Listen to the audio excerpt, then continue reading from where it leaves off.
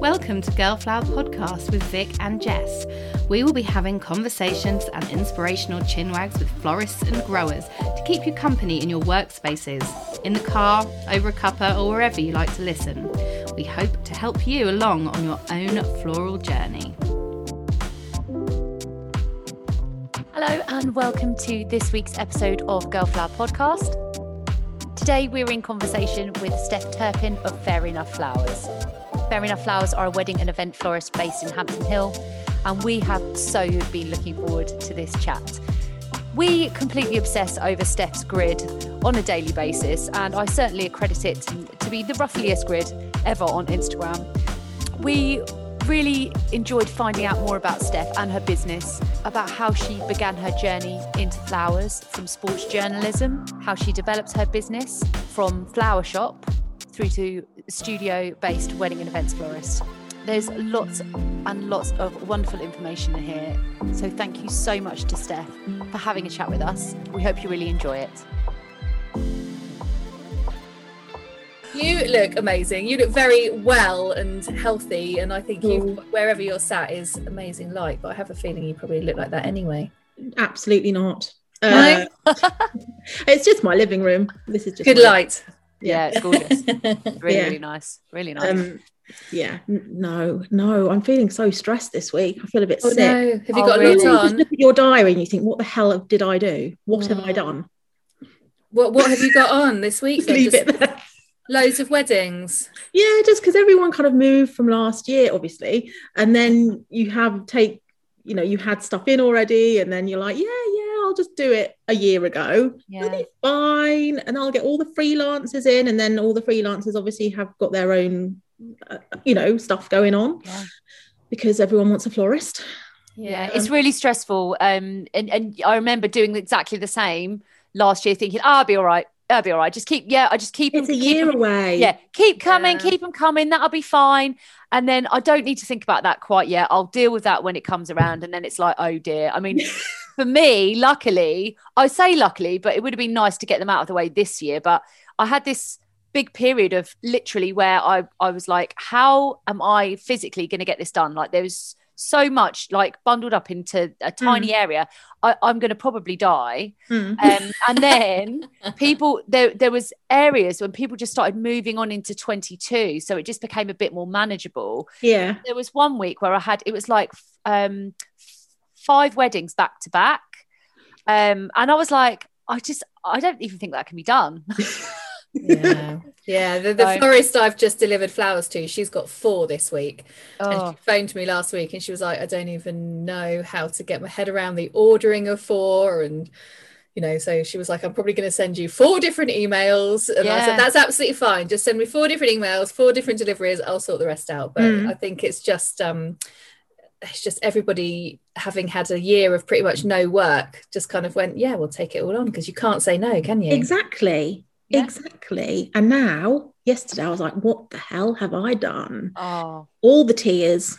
No. When you just think, it's just all a bit too much, and then you've got like brides coming at you, haven't you, from every angle, like going, what about this, and how many tables can I have, and how many people can I have sitting around a table?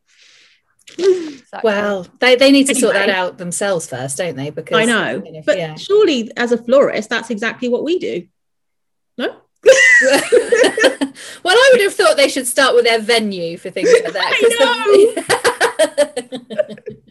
I know, they'll be double checking what they're going to have for their dinner next. Well, let's kind of move away from the stress and go back to maybe less stressful times. Let's talk about how you began, because you didn't begin in floristry. You were far away from floristry.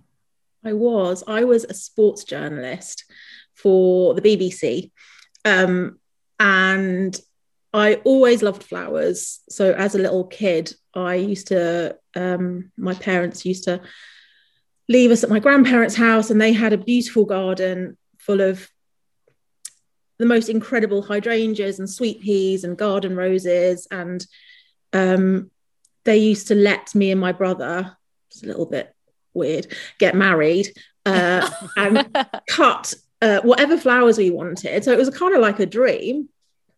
And I've got pictures of me like as a little bride marrying my brother, with like flowers in my hair. I had full-on flower crowns going on with hydrangea. So I always loved flowers, and I always loved sport. So I kind of went down the sport route first.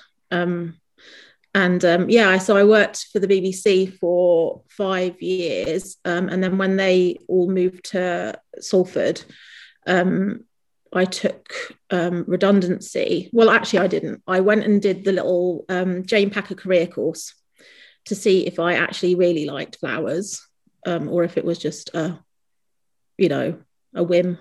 And I went and did it and loved it.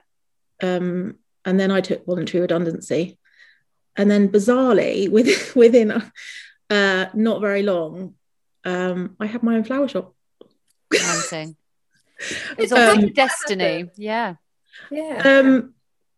So I had I'd been out for dinner in it's a little place called Shepperton, near just down the river from Hampton Court, and there was this cutest shop that I always loved. When we were little, we used to go to this place for dinner, and I always admired this little shop. It was just like it looked ramshackle, like half of it was kind of really slopey. It was super old. It had leaded windows. It kind of looked like a little witch should live there. Mm-hmm. And like a nice witch, like. And I just loved it. And we'd been out for dinner, and I'd done my course, and I just completely fell in love again with flowers, and thinking, this is something I really want to do. And I always wanted, bizarrely, a flower shop. I didn't really just want to make flowers. I thought that's what I want to do. So I just put a note under the door of this shop and just said, if you ever want to rent your shop out, I would love to rent it from you. And literally the next day, the woman rang me and said, I don't want to rent it, but I want to sell it. And I was like, oh, rubbish. So I went and spoke with my parents, as you do.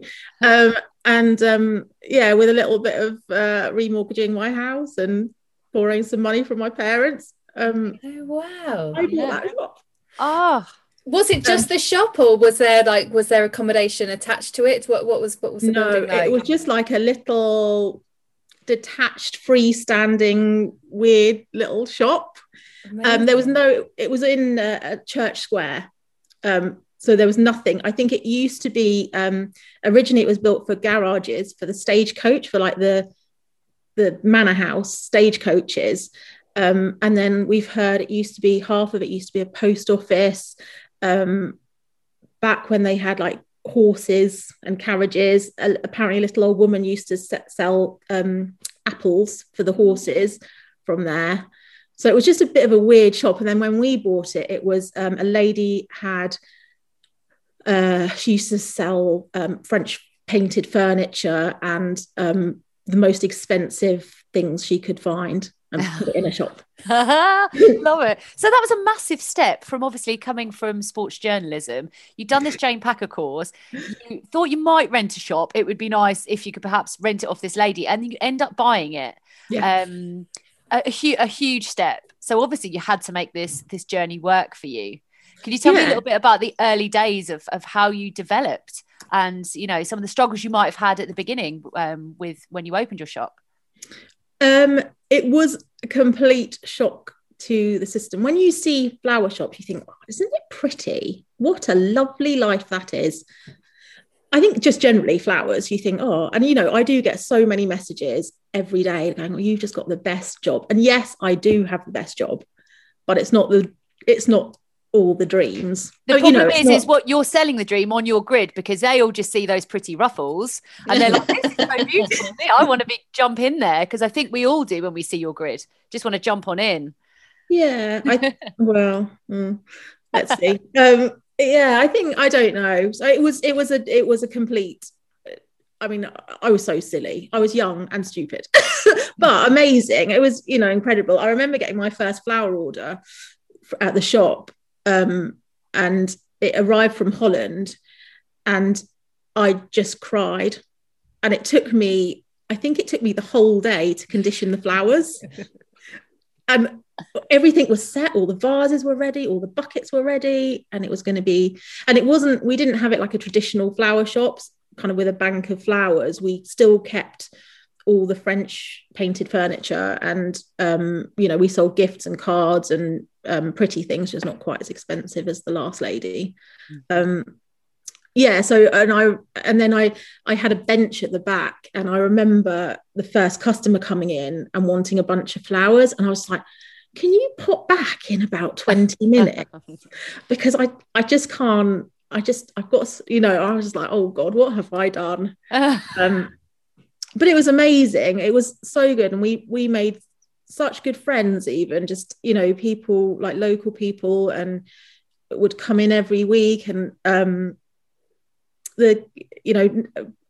this makes me feel so old. 2 days ago, I met a new bride who used to come into our shop with her parents to buy flowers. Like, she used to come in with her dad as a little kid. Oh. And now she's getting married. Oh my God. I was like, oh, this is so wrong. But it's lovely, though. It's lovely that you were part of a community. I did the same as you, and I started a shop very quickly, and it had the same thing as you. Like, all of a sudden you're like, oh shit, I've got to learn how to wrap a bouquet really quickly. And you have to learn. You have to learn so quickly. I still think I can do a hand tie in record time now, because you get used to it, don't you? Of all those people standing in a queue on a Saturday, and you're like, hand tie. But I think you learn a lot by just jumping in. Yeah, I really did. I mean, looking back, you think I would never suggest that to anybody. No.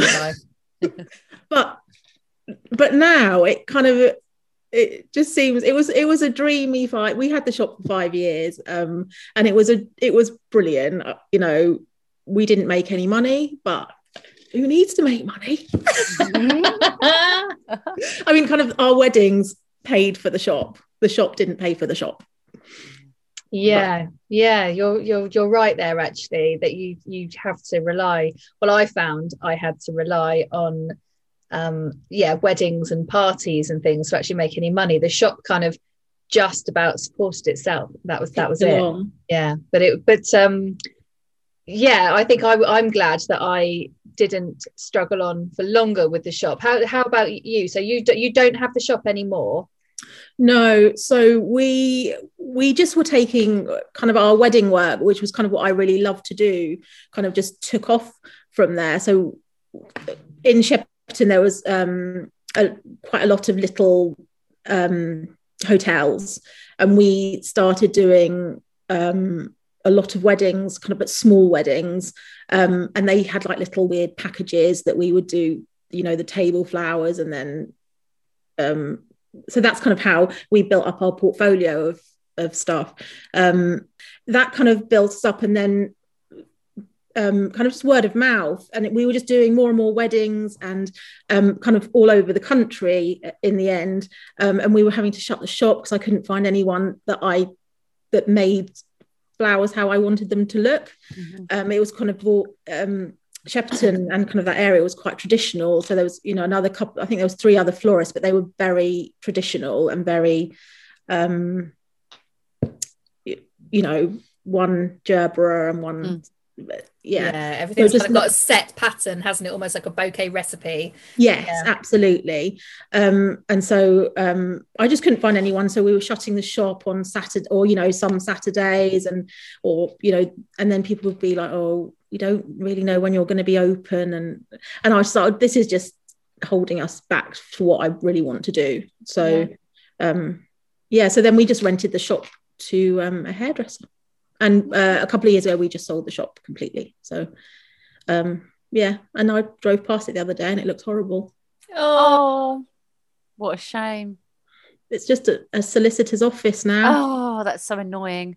I know. That's so annoying. They're probably the only people who can afford it. Yeah.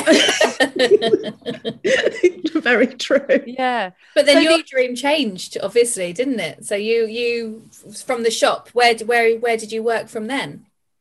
So we worked from some workspace in Twickenham for a while, but just because of the rugby and traffic, and that didn't kind of last that long. And then we ended up building a workspace in the garden. Perfect. So when you finish at 2:00 in the morning, you can just roll into bed, get up again 2 hours later. Yeah, so and it's perfect for us now. Yeah, it's good.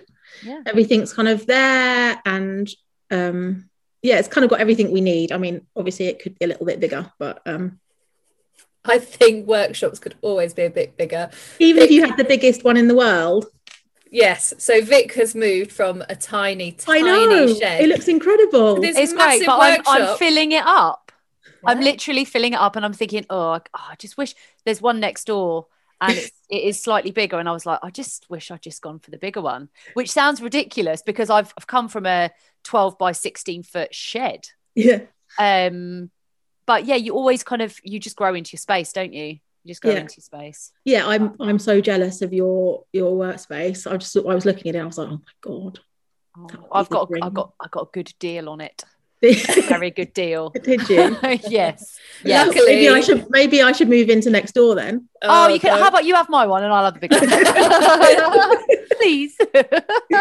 Luckily, the farm where I grow flowers and where Vic has her workshop is owned by some of my very best friends, and so when I ask for land and tell them that I've got a florist friend, they, of course they do a good deal. So we are very grateful to them, aren't we, Vic? Very, very lucky and grateful. Anyway, enough about us. So how long have you been in your home studio for?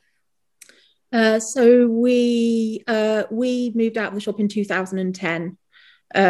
We opened there on the 1st of July 2005, and we were there 5 years. And we were only in Twickenham for probably about 6 months before it just wasn't kind of working for us. So so we've been here ever since, which is crazy. And we will have to change up again because we're having some work done on the house with an extension. So that's going to have to go, and then we'll look for a different space away from the house. But so is that a conscious decision of moving away from home in terms of where you're working, because you find that too much of your work home life balance gets muddled? Or not so much. It's the space a little bit, because we've got a separate place for vases and candelabra and all kind of, but then that's full already, and so then it kind of finds its way into the house, and it just so it's just more space. And I really like it being so close to home, because if you do have your late night finishes and then you have to be up at 5 a.m. to wire a flower crown or whatever you have to do, then it's kind of handy. But so it's kind of more space, and it just we've been putting off doing things on our house for so long, so it's time maybe. So let's talk about your weddings then. Yes, let's talk about your business as a whole, because obviously we know you do weddings and events and workshops. We only do Christmas workshops at the moment, which we've only done for about the last 5 years, I think. It's something that I don't feel, which I know I don't know, I don't feel like I should be teaching people. Which I don't know. Do either of you get that or not? Is it just me? Maybe I love it. Yeah, I do. I enjoy it as well. I love it when I'm doing it, but it's the fear beforehand. I'm thinking, actually, should I be teaching people? Yeah, the teaching anxiety thing. I think that's a thing. That's definitely a thing. Yeah, that's definitely a thing. But when it comes to Christmas, so seasonal wreaths, it's an easy thing to teach, because actually lots of people have made wreaths before, but they just need you there to kind of talk them through it and provide all the stuff. So I understand why some people just do the Christmas wreaths, because it's a great festive thing to do, and it's quite a simple thing to do. But yeah, I'm not sure if I could teach everything. I could teach wiring. How about that? Because I think it is something I'm going to do more of next year. I'm going to take on a few less weddings next year, because I think they kind of take, in a good way, this isn't a negative way, but it does take over your life completely. And you wake up in the morning thinking about them, you go to bed thinking about, what you've got to do. And having the time off away from weddings last year, it kind of, I think a lot of me and a lot of my florist friends have kind of realised that it kind of just, like, the year just flashes by, and you don't even, it's just kind of, and you just think, oh, I don't know, I'm just going to take on a few less weddings. And then I have so many people asking me to do teaching, so and I do love doing the Christmas stuff, so maybe I'll give it a go. Yeah, I think you absolutely should. And I think you're right. I think there's been a resounding there was a kind of resounding thing about everyone taking on too much in terms of weddings and how they eat up all your time. And having a look at how the season's panning out now, I actually can't believe it's July already. I'm like, oh, where's this year gone already? And it's literally eat, sleep and breathe weddings. Yeah. So I totally get where you're coming from. But on like a normal year without COVID around, how many weddings would you on average do per year? So I think we do between 60 and 70. Whoa. Oh, that's on a normal year. Yeah. Wow. Gosh, no wonder you need to take on less. Is there a magic number that you've kind of got in your head that you're like, that's how many weddings I want to do a year? No, not really. I'm just going to stop saying yes. I don't say yes to everything. Obviously, if we're not available, then we're not available.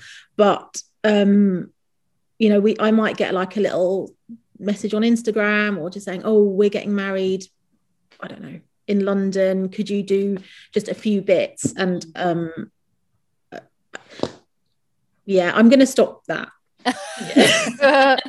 So now you're in the COVID year of weddings, where you've had to smush everything in. How many weddings do you have this year? I don't know. I don't want to count them. Okay, let's not count them, because I don't want you to pass out whilst we do this podcast. We'll have to reschedule again. I literally don't. I don't know. Wow. We've got a lot, which is, it's a lovely place to be. I'm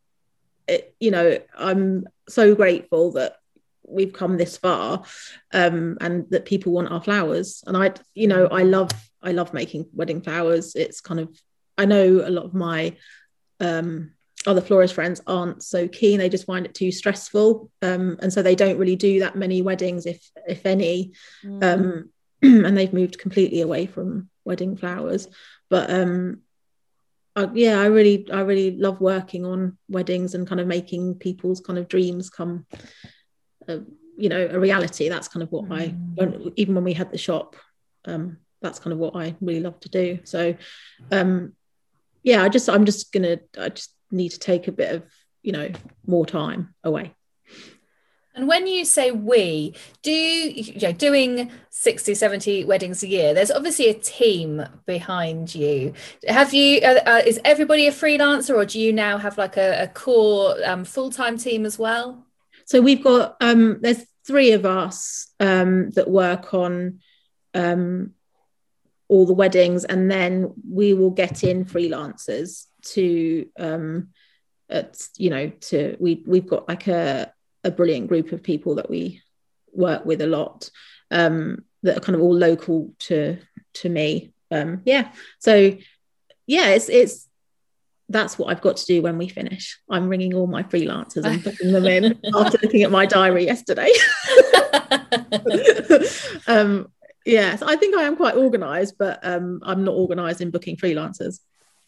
It's been very difficult to book people in because actually up until about a week and a half ago, it was kind of like everything was on standby anyway, wasn't it? So now we know what we can do. It's like, right, get everybody in. So you'll feel better once it's done. Once you've got it in, you'll breathe a sigh of relief. That's what I was telling myself yesterday. I was like, come on, right, tomorrow you're booking everyone in. Absolutely. Everything is just so much later. Like I spoke yesterday with 2 of my brides for one for just confirming table numbers and stuff for next Friday, and then normally that would have been done a long time ago. But so everything is a lot later, which is why it's a funny year for everybody, but it's just odd, isn't it? It just feels a bit chaotic. Bit chaotic. You can't plan for anything. You're trying to get final numbers in, like you say. I mean, I get everything confirmed normally 6 weeks before. Me too. But it's close to the button at the minute. Yeah. So, if you need to hire any extra bits that you might not have, or if you need to take on extra freelancers, nothing's being confirmed. So it just adds added pressure. And when you're doing, on average on a normal year, 60 to 70 weddings, and you've got more than that this year, then that is it's mind-blowingly, that's like anxiety inducing, isn't it? So yeah, I feel anxious for you. Sorry. Oh God. How many roughly weddings do you do a year? I like a nice 30, 35. Yeah. But I actually want to come down and do about 20 next, like it won't be next year because everyone's shoved into next year. But looking at 23, what I want to book in 23 is 15 to 20 really ones that I'm really, really excited about. Yeah. But 60, 70, because I work most of my own, obviously I use freelancers and stuff. That would blow my mind, like 70 weddings. I don't know how that's possible. That's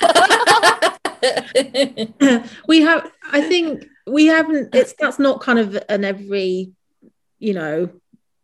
I don't know, like when we were in the shop and we were doing little weddings, I think one year we did 120 weddings, but they were the funny little ones, included. So, but I don't know.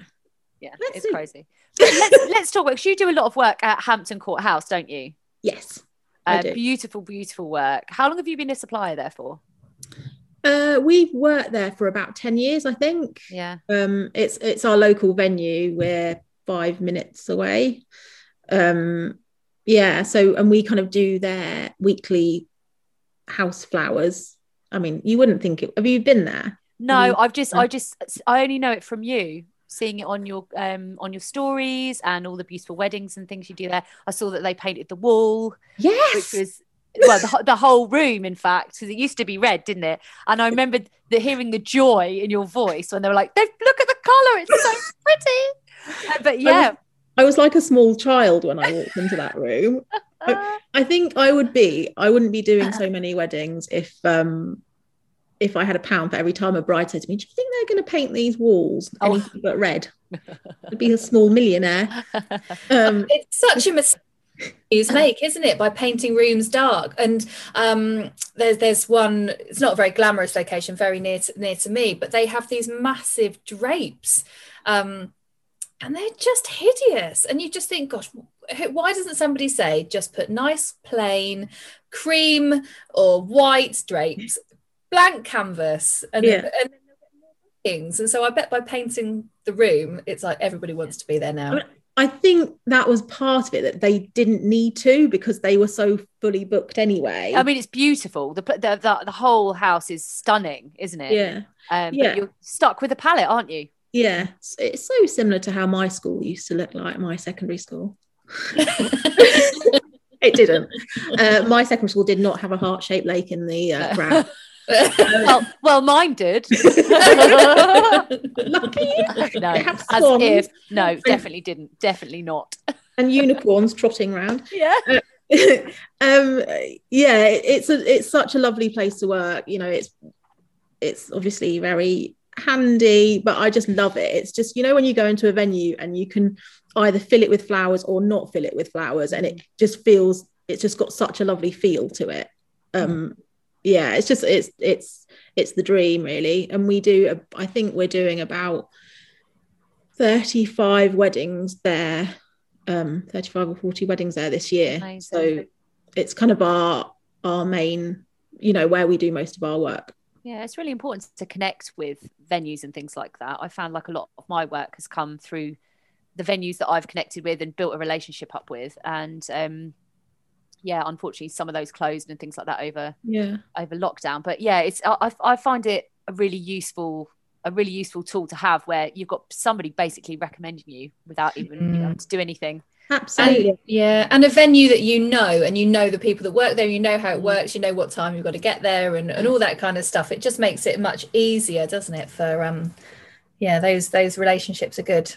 Yeah, I think, and because when you kind of work somewhere, they like, you know, you're setting up a wedding, you can hear them talking, to showing new brides around, going, oh, this is Steph, and she does so many weddings here, and look at her. You can hear them kind of, and it's really lovely that they think that of your work. And so it's lovely. I love it very much. I'm very lucky to be so close to. Well, honestly, I was never one to kind of get onto lists. I kind of wasn't really into kind of suppliers lists or anything like that. So I wasn't on their suppliers list for years and years. It's only been in the last couple of years that they've kind of put me on, just because. Because you've done so many. They gave in. They gave in to my nagging. Well, come on. They've put you on because you do such gorgeous work. Such beautiful work. Honestly, I think that you may have single-handedly made me obsess about peonies. Like did you start the hashtag peony porn? Well, in my head I did. I know you started the other one. I did. Petals, but I think you might have started peony porn. I reckon you did. I looked back on it because I was like, I one day I was like, oh, that's brilliant. Come on. All that work at the BBC writing about sport has made me find a brilliant hashtag. And then I was like, scroll. And there's one picture before me that used it. But it was, I don't know if they might not be on Instagram anymore. It was like someone far away had used it. So I actually can't take credit, really. Well, I think it is you anyway. I know, and I bore people with ranunculus and peonies, but I love them. So if they don't love them too, they can just unfollow me. I agree. So we all love it. Yeah. Vic said to me before you came on, she said, you have got the ruffliest grid on Instagram. And we were looking down through your pictures, and every single one is like a really nice close-up of a beautiful ruffly bouquet, or just a single type of flower. It's really, it's full, it's opulent, it's vibrant, it's colourful, it's absolutely gorgeous. But you have chosen to always share an image that's really quite close up. You don't share other than on stories. You put a lot on stories of your venues, but on your actual grid you put just close-ups. What is there a thinking behind that, or is it just that you prefer those images? What's your view? It kind of came about because when I first started on Instagram, so we shut the shop, and I was like, oh my goodness, how do people find us now? And at the time it was Twitter.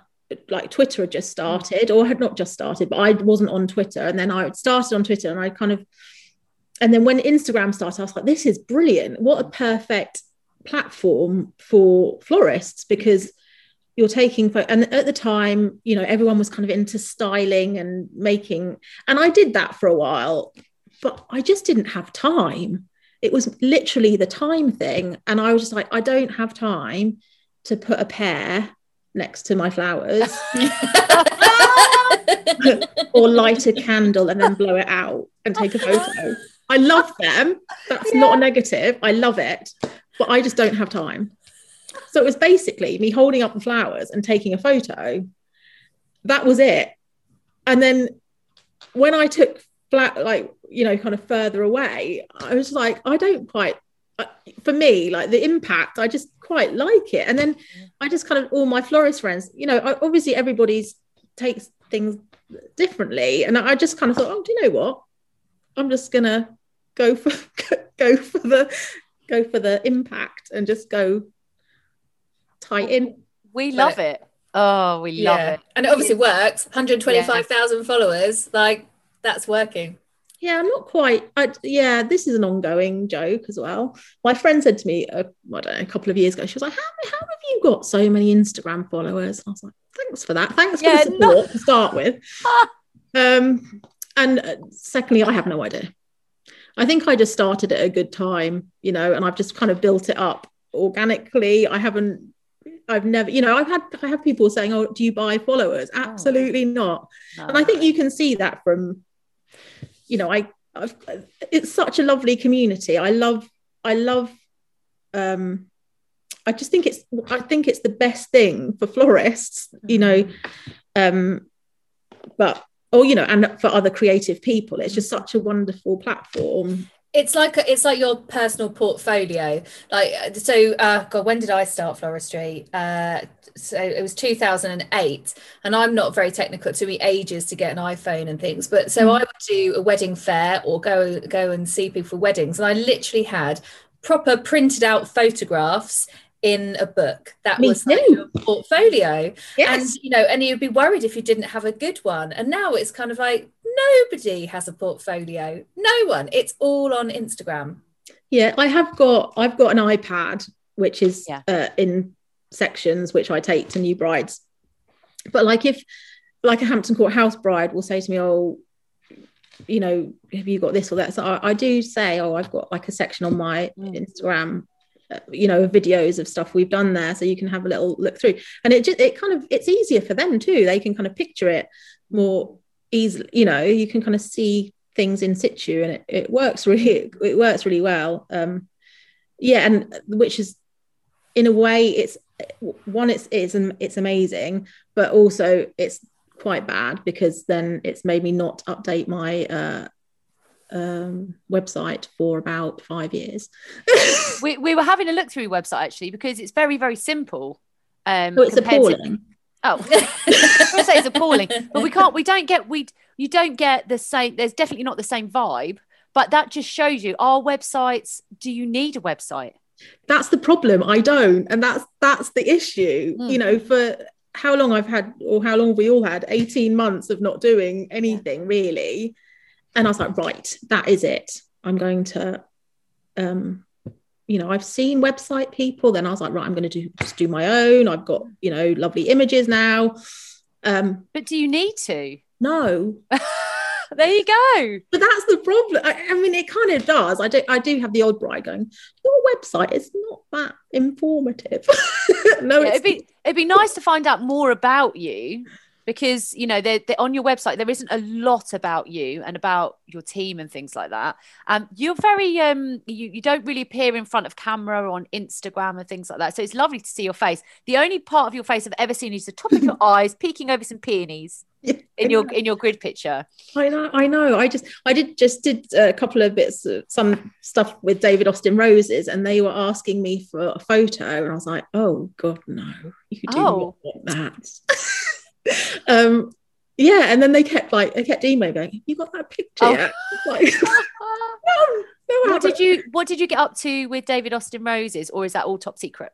No, it wasn't. It was just over the last couple of years we've done bits and pieces with them, and then we were just doing a few bits for their website, and kind of, you know, nothing just but they just needed a photo, and I was like, oh, you don't want that.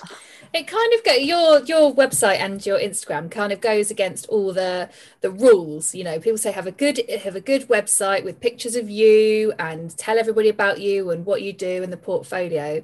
And then on Instagram as well, it's kind of like show your face and show what you do. You know, show the type of thing you do. So you'd kind of think you'd be putting your weddings and the aisle and the urns and everything like that on there, but you don't at all. You go for the lovely ruffles and the close-ups. So you just kind of prove that actually it doesn't always ring true. There is no one rule, is there? Flower rebel. Yeah. That's a new hashtag.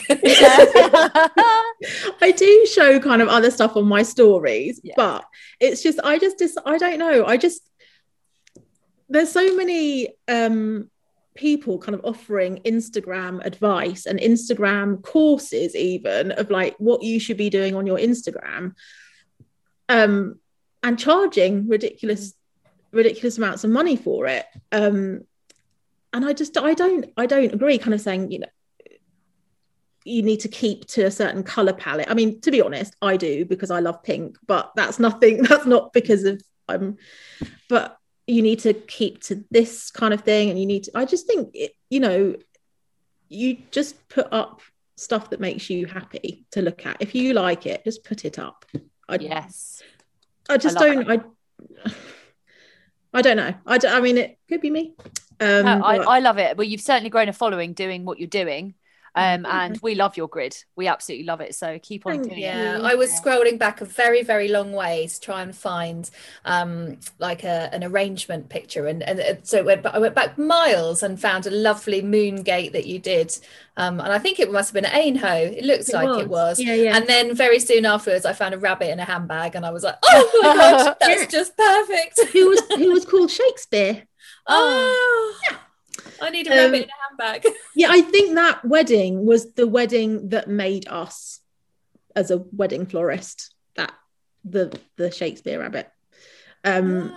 We just shut the shop, and I had met via Twitter, I think, an amazing photographer who became a really good friend, or has become a really good friend. And we did a shoot at Aynhoe together, which kind of got me a lot of Aynhoe weddings. And that wedding with the rabbit was kind of our first big wedding away from the shop. And it just got everywhere, that wedding. So it kind of got on Style Me Pretty, in 2 wedding magazines. It kind of got, various loads of it kind of got everywhere, and it just, I mean, it was a beautiful wedding, but it was the rabbit. It was the rabbit. It was the rabbit. One of her, what do they, groomsmaids carried the rabbit in the handbag down the aisle. I love that. I love it. And and also being at Aynhoe, such an amazing, it's not a wedding venue anymore, unfortunately. Sad days. It is a sad day, but not for the people that have bought it and are going to live there. That's like amazing for them.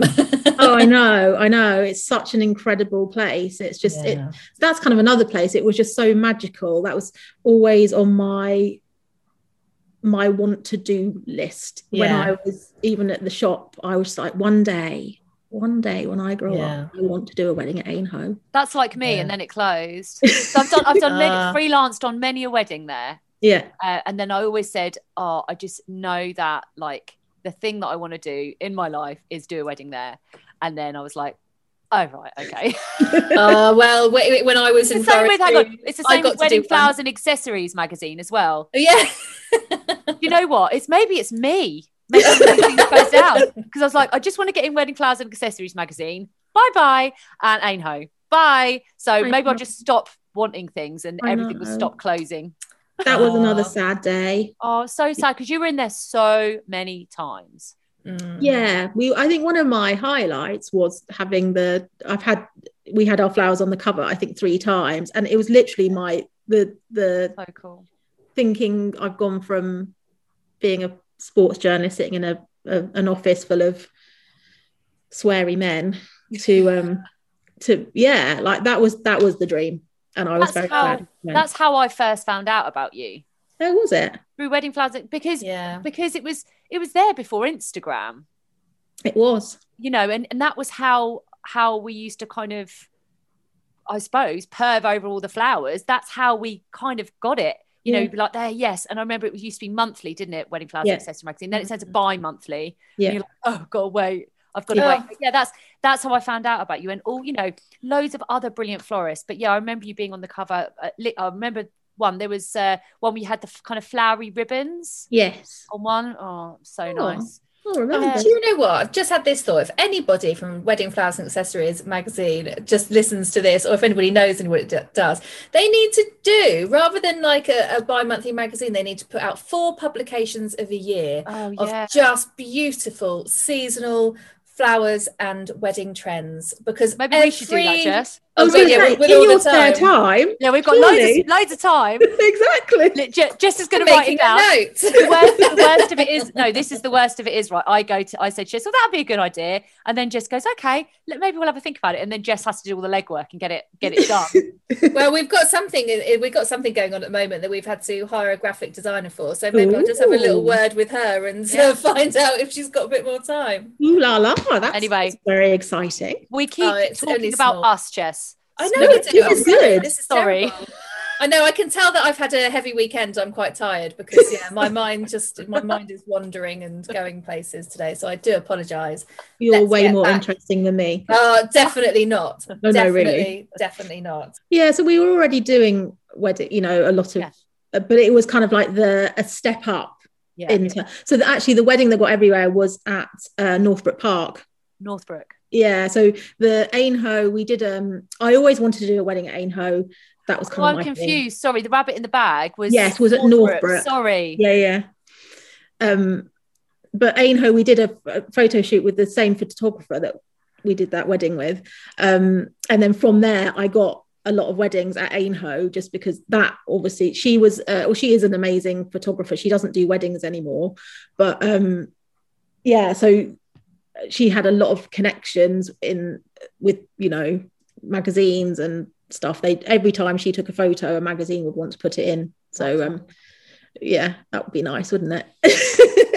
So that was the Ainhoe thing, and then this other wedding was Northbrook Park, which it did get everywhere, and it just got us so many weddings. I think that's the brilliant thing with Instagram. If you do a wedding somewhere and you tag it or you put a location on it, brides will find you, because that's how people find, I think, a lot of their suppliers now. Because you can see what you're getting. Absolutely. So have you heard the news about Instagram? About the videos? Yeah, what do you think to that? I'm a bit sad. Yeah. So this, let me say for our listeners who might not have heard the news. So basically, some head honcho at Instagram, I hadn't read the full article, but there was a quote, and it said, Instagram is no longer a photo sharing platform, and that they will be moving everything towards reels and videos and things like that.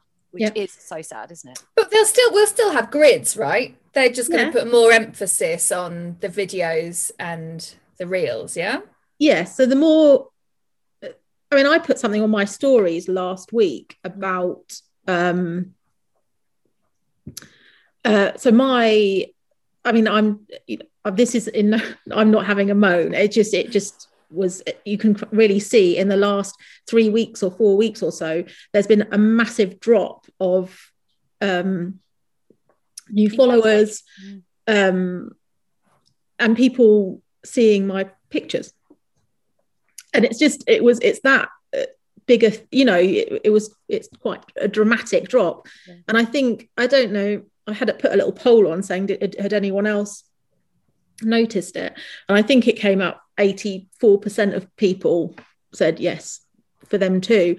So I think the more video content you put up, Instagram TV, Reels, that's going to push more people to see your page. Okay. I think so. If you just stick to photos, I don't know. I just think it's a bit depressing, really, isn't it? Because not everyone wants to make videos and do or has the time, or has the time. Well, especially not you. Well, no, it's not that. But it's true. It's true. You have to, in order to get videos, and then you've got to edit them, and you've got to get them all on there, and you've got to add music, and I don't know. It'd just be a shame to lose the emphasis on having beautiful still images, which is, I still love scrolling. I really do. I really do as well. And I also think it's going to be it's a generational thing as well, because the youth of today, they love it. They love making a reel. They love video. They love all of that kind of stuff. But actually, for a business that's very visual, we just want to put nice images out there. And yes, maybe like on your stories, like a little bit of a tour around of what you're doing. But I know that it's really sad, and it might mean that Instagram won't mean the same to us as it does now, maybe in a few years down the line. But it leaves it open to somebody else to create a platform, very similar to Instagram, that's all visual, and we'll all hop over on there. Because if you think about how popular Facebook used to be as it is now, and you know, things come and go all the time, and Instagram's had a good long old go at it, haven't they? So yeah, I think it's something else to set up, Vic. I was just about to say, pop it down on the notes. Your graphic designer is going to be super busy. Yeah. They'll be like rubbing their hands over. Yeah. Can you just create us a new Instagram? I think it's like last night we were talking about it, and I just think it's kind of just a bit greedy. They just want to become TikTok because they can see that, you know, all the younger people are using TikTok so much, and I think they just want to, you know, like the Don't real. they own TikTok though? Who owns TikTok? No, they don't own TikTok. Is it Facebook that owns TikTok? Yes, I think so. Yeah. Okay. Oh, is it? Okay. So Facebook owns Instagram as well then? Oh no, so they're not owned by the same people. I thought TikTok was China. Oh, God, I don't know. Anyway, I'm not. That's one place I haven't. No. I'm not interested yeah, I in just that. think it's a little bit greedy. I was like, come on, like Instagram was doing brilliantly as it was, and yeah, okay, add on the reels or add on, you know, it's a good thing to have, you know, if you want to put up like an Instagram TV or whatever. But I've just noticed as well, they're like now, you know, put stuff on and you can earn money from it. Is when I go on my Instagram. Is it yours as well? It's just at the top. Not us. We haven't got enough followers for that. No. I think it's everybody. What, I you think mean you can like monetize it or something? Yeah. Really? Like by putting on Instagram TVs and whatever. What's next for Fair Enough Flowers? Are you really happy with, obviously you want to do slightly less weddings, but are you really happy with how your business has grown, and you feel like you're just going to be doing more of the same, or is there something else that is there a book coming? Are you peony porn book? Hashtag oh my God. Yeah, is there something else you're longing to do? There might be a book at some point. I think this is my issue. You know, when you see every other florist teaching and every other florist making a book and every other florist doing this, and I'm like, I don't want to just follow it kind of, do you know what I mean? Even though you're not. Yeah. Mm. In my head, I've got a bit of a weird head, but I'm like, I don't want to like just do what everybody else is doing, but everybody loves a book. That's the thing. I don't think that you can have enough floristry books. No, like I would buy, there are lots of people that we've spoken to who have got books coming out, and I'm going to buy every single one because I love a floristry book, and everybody brings something different. And even if I don't even read what they're saying, I just love scrolling through it's an Instagram kind of thing, isn't it? It's like flicking through pictures and getting inspiration. So don't ever worry about bringing out a book, because like seriously, it's something I would long for. So I've been talking about it for about 3 years, and I can't quite work out what angle to take with it, if you know what I mean. So that's kind of so then there probably will be, I think next year we will definitely do less weddings, and probably a bit more teaching. I just get so many requests and so I just think, do you know what, just be brave and just do it. Are you thinking about one-to-ones or more group scenarios? I don't know. I don't see know what happens. I don't know really. Like I was going to do some just before COVID happened, and then it obviously shut everything down, and that was just going to be like a small group, probably six people. And now it's just kind of, I'm just so full of weddings, but it is something that I do like. I love doing the Christmas ones, and it is something like I love being around people, which is why the shop was so lovely. And I love kind of the community, and kind of flowers just make, anything with flowers, I think just builds such a lovely community with people, florist friends, or just people that love flowers, or kind of growers or whatever. It's just a lovely community. Even when we had the shop, it was just a nice place to be, because everyone was just happy. And if you're having a bad day, come and buy a bunch of flowers, and then it's not as bad. So you're right, actually. Even when it's a sad occasion that people buy flowers for, when they come to pick up, or you drop off the arrangement, or you get a message afterwards, it's always a really joyful message. It's always like a thank you, they really made the day, or he would have loved them, or something like that. So flowers are always joyful, even in really sad situations, aren't they? Yeah, absolutely. And I think, like, I used to love, we do still do funeral flowers, or kind of funeral tributes and stuff, but we never, because when we were in Shepperton and there was 3 other more traditional florists that kind of did the letters, and we never did that. So our funeral flowers were always so focused on who the flowers were for, what they loved, what, not even just the colors, if they had beautiful gardens, and then we would go and cut bits from their garden to include in it. And so it was kind of a lot more personal, and I loved doing that. Why should funeral flowers just be a number in a book that you pick from? So yeah. So you still do funeral flowers? Do you still do like bouquets for delivery and collection and things like that? Not as much, because we buy in to order for certain things. We don't hold a stock of flowers, so it's just we did a few like peony drops, and we did bouquets and stuff during like the lockdown. And we do if somebody gets in touch, we do a lot of replica bouquets and stuff for anniversaries, which is really cute. So we will if we can, but if it's not something that we advertise. But if someone gets in touch and says, "Can you?" and we've got something on, then we do.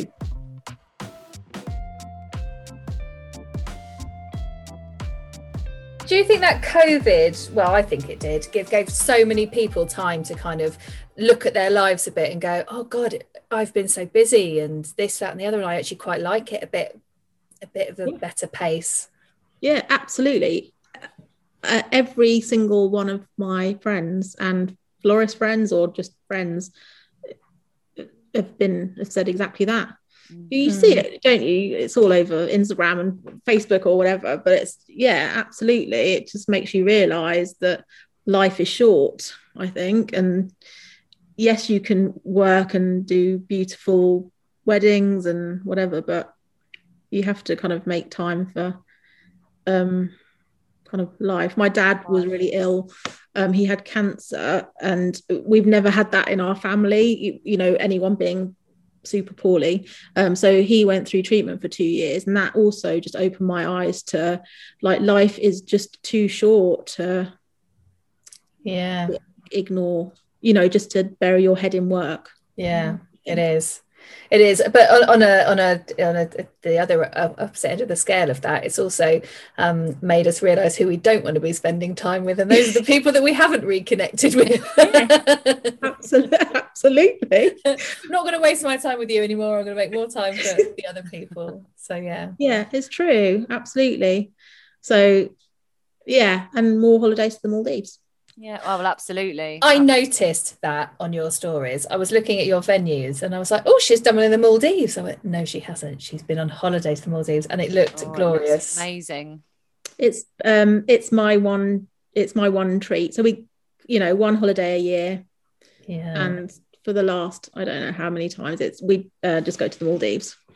Did you go to the same place? We have done for the last 8 years, I think. And it's just a dream. And again, it's kind of the same thing as like Hampton Court House, in terms of you go there and you get to know everybody. And I'm friends with a lot of the staff on, just generally. And you go back and it's like seeing family. And they treat you, I mean, it's a ridiculously incredible island. It's just like their attention to detail is just insane. It's also, when you go back to the same place, you instantly relax, because you don't have to find out where things are, and you don't need to explore. You can in your head go, right, I'm lying on that lounger for the first 2 days of my holiday. And you just know. Absolutely. And then they welcome you with your favourite drink on the jetty. So you're like, okay, that's good. And then you go to your room, and then they've made, what did they do last time? They were like, they'd got me a huge bunch of flowers. Oh. Which, to be honest, I didn't really want. It's like the last thing I wanted to see. But get them out immediately. I love them. And they'd made like flour-based biscuits and cakes, and Instagram worthy. So but it's just it's kind of my one getaway. It's just a place you can just go and turn off social media if you want to, and just your life if you want to. Do you completely shut off when you go? Do you just down tools? I do take my laptop and check emails every few days, just because I don't want to miss anything. Worse going back to it, isn't it? Then you just got like a whole so I think I just check my emails kind of every 4 days or so, and I do still look at Instagram because how do you not? Exactly. And then I shared stuff. I just shared on my stories. I think I only put one picture up from my holiday on my actual grid, but I think every day I would put up stories, and people were like, show me more. Yeah, it's like you of your toes, and then the sea in the background. Yeah, it's incredible, and they upgrade us and stuff like that into the most ridiculous rooms that obviously I would never be able to afford, even if I sold both my kidneys. This room would be $15,000 a night, and I'm like, what the heavens? And it's probably about 10 times bigger than my house. But, incredible. Enjoy it. Yeah. Take those upgrades. But then damn COVID. Oh well, yeah, that's the thing. So you've obviously missed last year. Yeah. You missed last year's holiday, and you won't be getting one this year, right? Or you're going to try? No, so we tend to go in February. So we had it just before lockdown, actually. Oh well, that's good. And then nothing last year, and then maybe February. I don't know. Yeah. We'll have to see. You're going to need it. Honestly, the amount of work you're doing, the amount of weddings, you need that complete holiday getaway. It's like a weekend camping trip is not going to do it for the relaxation. You're going to have 10 days in Manchester instead, love. I know.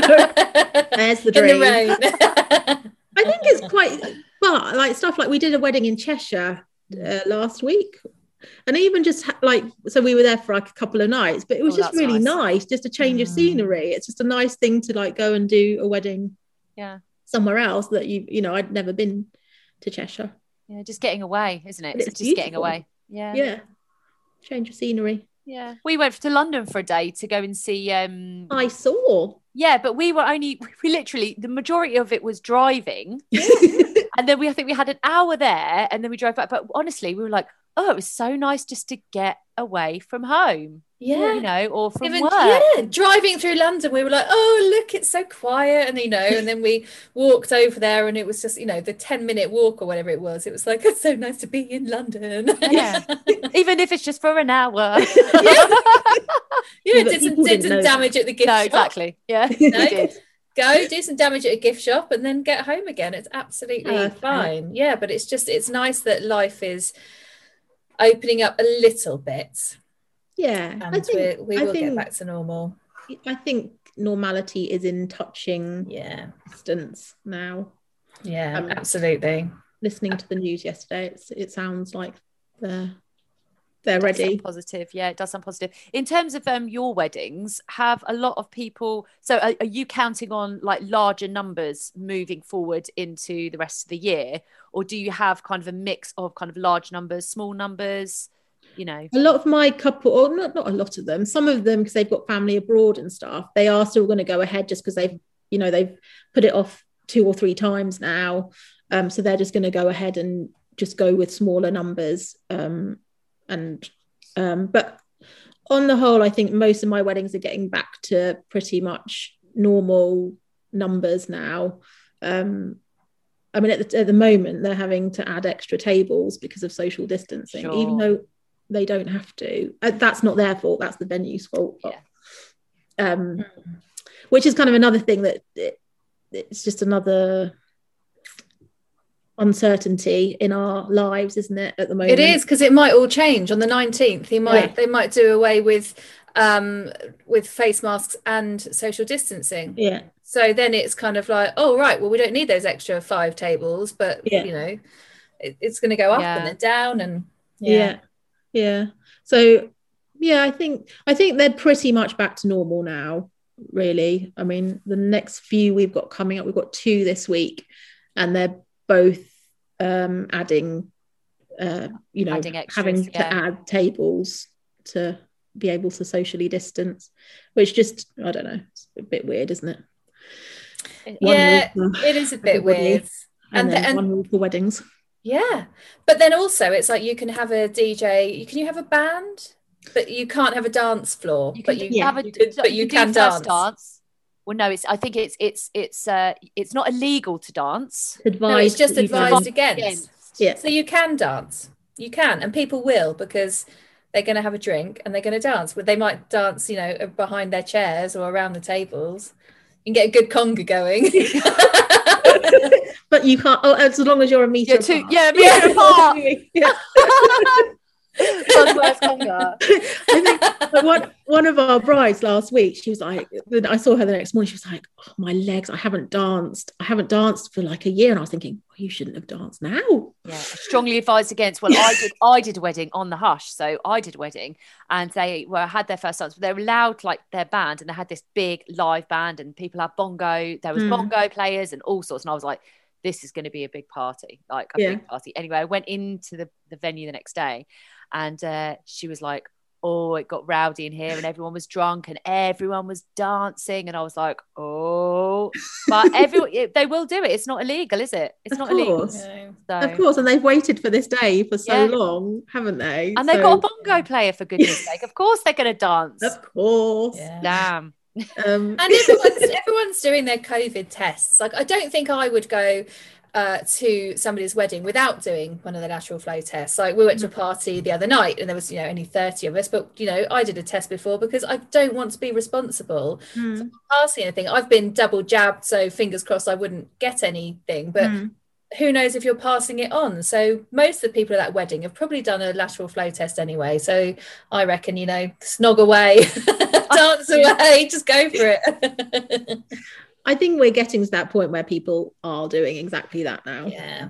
So, well, fingers crossed that we're nearly through it, because it's been a weird old time, hasn't it? Hasn't it? Well, good luck with all of your wonderful weddings this year, and good luck with sorting out freelancers. I bet you'll feel a lot calmer after you've just got them all booked in, and then you can start, planning. I think it's going to be meticulous spreadsheets for everybody this year, just to make sure that everything gets done on time. Or scribbly list on paper like I do. Spreadsheets, Vic. Spreadsheets. I've got a lot of notes open on my laptop. On my phone, I'm the same. Must write that down. I'm like, no, where did I put that? I'm exactly the same. Do you want to keep your 73 notes open? Yes, I do. Well, it's been so lovely to finally chat with you. Thank you so much for your time, Steph. We've been so excited about. We absolutely love your work, and it's been so lush to actually find out a little bit more about you. Yeah, it's been a lovely conversation, and just love everything that you do. Hope Instagram doesn't change too much, because I want to see more of your lovely pictures on the grid. I'm just going to have to start making videos. You just have to dance around with a bouquet. You might have to show your face. Flora, just quickly, a florist friend of mine up in Yorkshire, she was like, you need to show your face more, and I was like, okay. And then I did. And then the next day I did another video with my face on, saying, because my dad had got the all clear, and I'd got so many messages from people like wishing him well and stuff. And so I did another one, and everyone was like, oh, are you going to be like talking to us? And I was like, absolutely not. Oh, I haven't appeared yet. I haven't appeared since for like 2 years. Oh, bless you. Well, this was 2 years ago. Oh no, it was a year ago. It was a year and a half ago. Yeah. And I'm so pleased your dad got the all clear as well. That's amazing. Thank you. That is so good. So good. So that was funny, but maybe it'll be a new thing. Maybe I'll perk my face up on it.